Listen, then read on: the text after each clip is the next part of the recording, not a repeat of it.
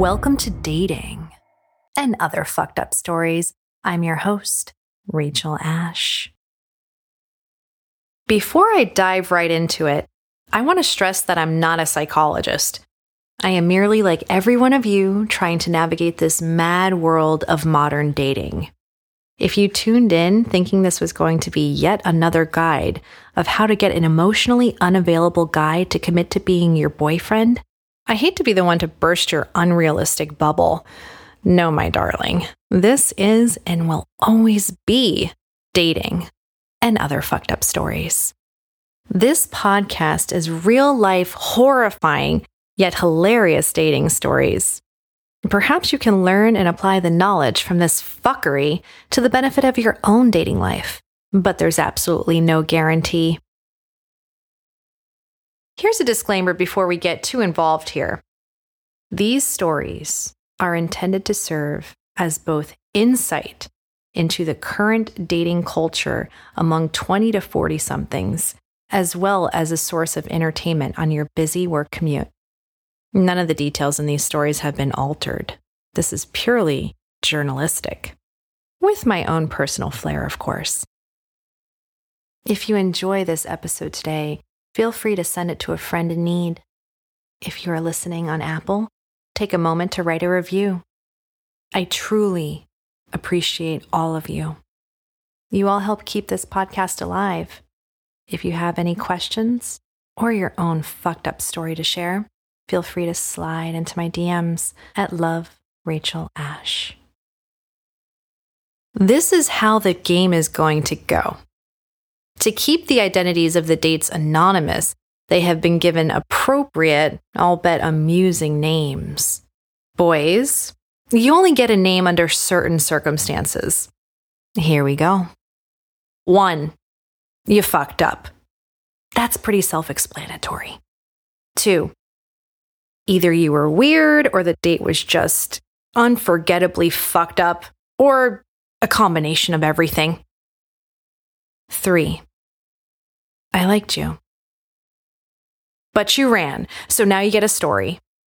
It's possible, but extremely rare, for a date to make it to this podcast without meeting this criteria.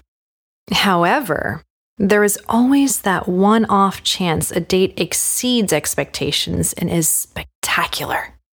There are exceptions. May 2020. Can I be honest? I asked. Sure, of course, he replies.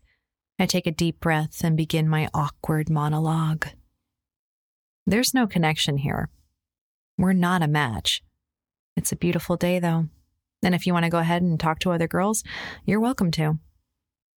Well, I usually give people more time than that, he replied, stunned. You don't feel it? I countered abruptly. He gave me a blank stare. You don't feel there is no connection here, that there's nothing? I can always tell immediately. It's an instinct I have. Well, I came here with you. I'm not going to go talk to other girls. I'll probably just go home. Hey, that's up to you. You don't have to. I'm going to go ahead and pay for my drink. If I was paying for my own drink, then by now you know me well enough to know we had reached the point of no return. I was mentally running from the state. While sitting there, anxiously awaiting the bill with my Amex in hand, I began to reflect. I consider myself a patient person. I may not have always been patient, but in my career as an art director, I have been unconsciously conditioned to be so. I was giving this man the benefit of the doubt. I gave him a solid hour. Trust me, that hour felt like 8. And the hours turned to days, the days turned to weeks, and I need a shot right about now. Is that professional of me? Yeah, sure. Whatever it takes. You got any whiskey, Alejandro? All right. Take a shot. All right, let's take a shot. Let's do it.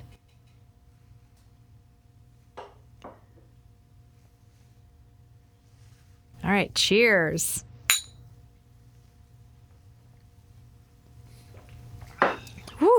Yes. All right. Now that I've had my shot of whiskey, I'm going to go ahead and put you on the spot, Alejandro. Give us that tasty lick. Let's hear it. All right.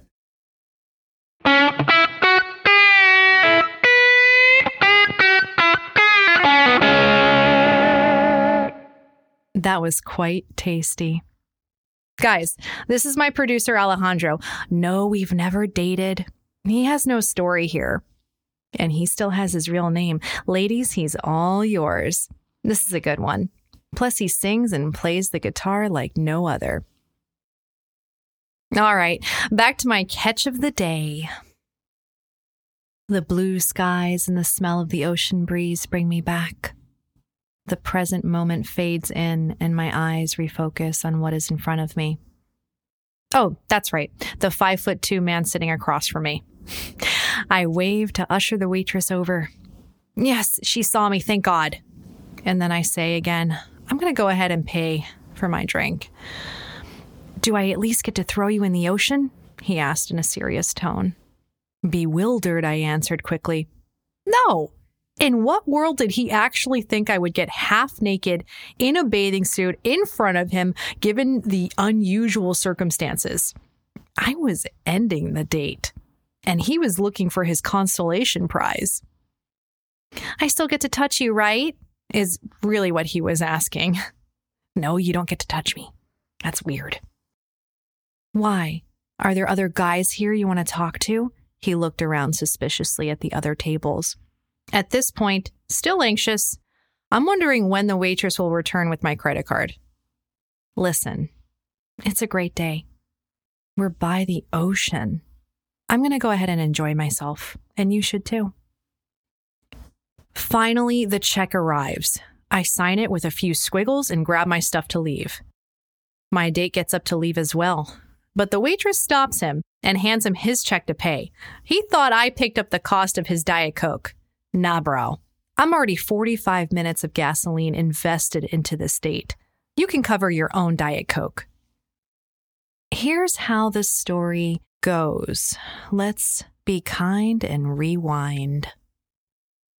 By the time I make the 45-minute drive to Del Rey, it's roughly 2 o'clock in the afternoon. There is absolutely no parking on A1A or Atlantic Avenue. I spend 30 minutes driving around for a parking spot before I call to my date. I ask him if he has some insight into where I can park. He offers to jump into the car and help me find a spot. He sounded cool on the phone, so I had zero hesitation. All right. I drive up to where he is. He opens the door and hops right in. Immediately, I hear my inner voice screaming. This guy looked nothing like his Bumble pictures. He looked like a short, sunburned meth addict. His hair was spiked, and he was wearing sunglasses straight out of an Oakley catalog in 1995. Pretty sure my gym coach from elementary school had these same exact sunglasses. This is not what his Bumble pictures looked like. In the pictures, this guy looked like a solid 7. His vibe screamed California. He had long, blonde, wavy hair and a carefree surfer attitude. This was a juxtaposition to the usual refined, tall, dark, and handsome men I loved to date. Hey, it was a date. I wasn't going to marry this guy. Don't forget, the main objective was a fun day by the beach. I wanted to have fun. Can you imagine being locked up in quarantine with a man you were divorcing? Not fun. I've heard of catfish, but I have never had the opportunity to experience it in all of its splendor. Holy shit. I try to make minimal conversation with this guy, but I cannot help myself here. I have to make light of the situation. I don't usually invite strangers into my car. I hope you aren't a serial killer, I say as I nervously laugh and look over at him sitting in my passenger seat. He laughs. And all I can think of is, thank God I'm driving, because I may not have lived to tell this tale, ladies and gentlemen. Then he starts in with the small talk. What about? I can't really remember exactly. All I remember is thinking, how much further do I have to drive with this guy in my car? At one point, this guy asked me if he can call me Rach. You've known me for 5 minutes. No, man, you cannot call me Rach. I reserve Rach privileges for men who make it past date 5. Sorry, like you've barely made it past minute 5. Get this. He tells me he doesn't know where to park, that he just moved to the area a few months ago. Well, what the hell are you good for then? I mean, I thought the whole point is that you're jumping in my car trying to help me find a parking spot. You don't even know the area? Really? Oh my goodness. Finally, we find a spot about a mile away from the bar. As I'm typing the location into my phone, my date says, "Don't worry, I'll remember the location for us." I laugh a little and mumble, "I hope not," under my breath. We begin walking east on Atlantic Avenue. It's hot and humid. You know, typical Florida shit. I'm a native, so this is business as usual. I barely break a sweat. Heat is in my blood at this point. There are floods of people all over the avenue, and most are walking towards the beach like us. The scene reminds me of a massive college party. A college party I had experienced in Gainesville after our team won the basketball championship. Everyone was letting loose. Maybe a little too loose, actually. They were celebrating the end of the pandemic. People were tired of being cooped up in their homes the last 6 weeks. They wanted to be free. I wanted to be free. This was a celebration of freedom. Keep in mind, this was May 2020. Yeah, that's right. May 2020, not 2021. It was May 2020. This is probably why people in other states hate us. Hey, what can I say? Hashtag Florida man. The catfish dives right in. Yes, pun intended on this one. He dives right into formal conversation. He tells me he is a science teacher at a local public school. Holy shit. This guy teaches children? Oh my God. How is that even possible? I wouldn't even trust this guy to teach my dog, let alone my child. That's probably the most chilling aspect of this whole date. I was on a date with Walter White. Except this is the catfish version, so let's call him Lisenberg. Or maybe he's just Bumble-Be Tuna. Either works for me. It's 10 minutes into this date. He just keeps talking. I don't think he even came up for air. And I was looking for a kind way out of this date. This was the beginning of my dating experience, so I hadn't had enough experience to know how to handle this situation. Plus, it was the height of the pandemic.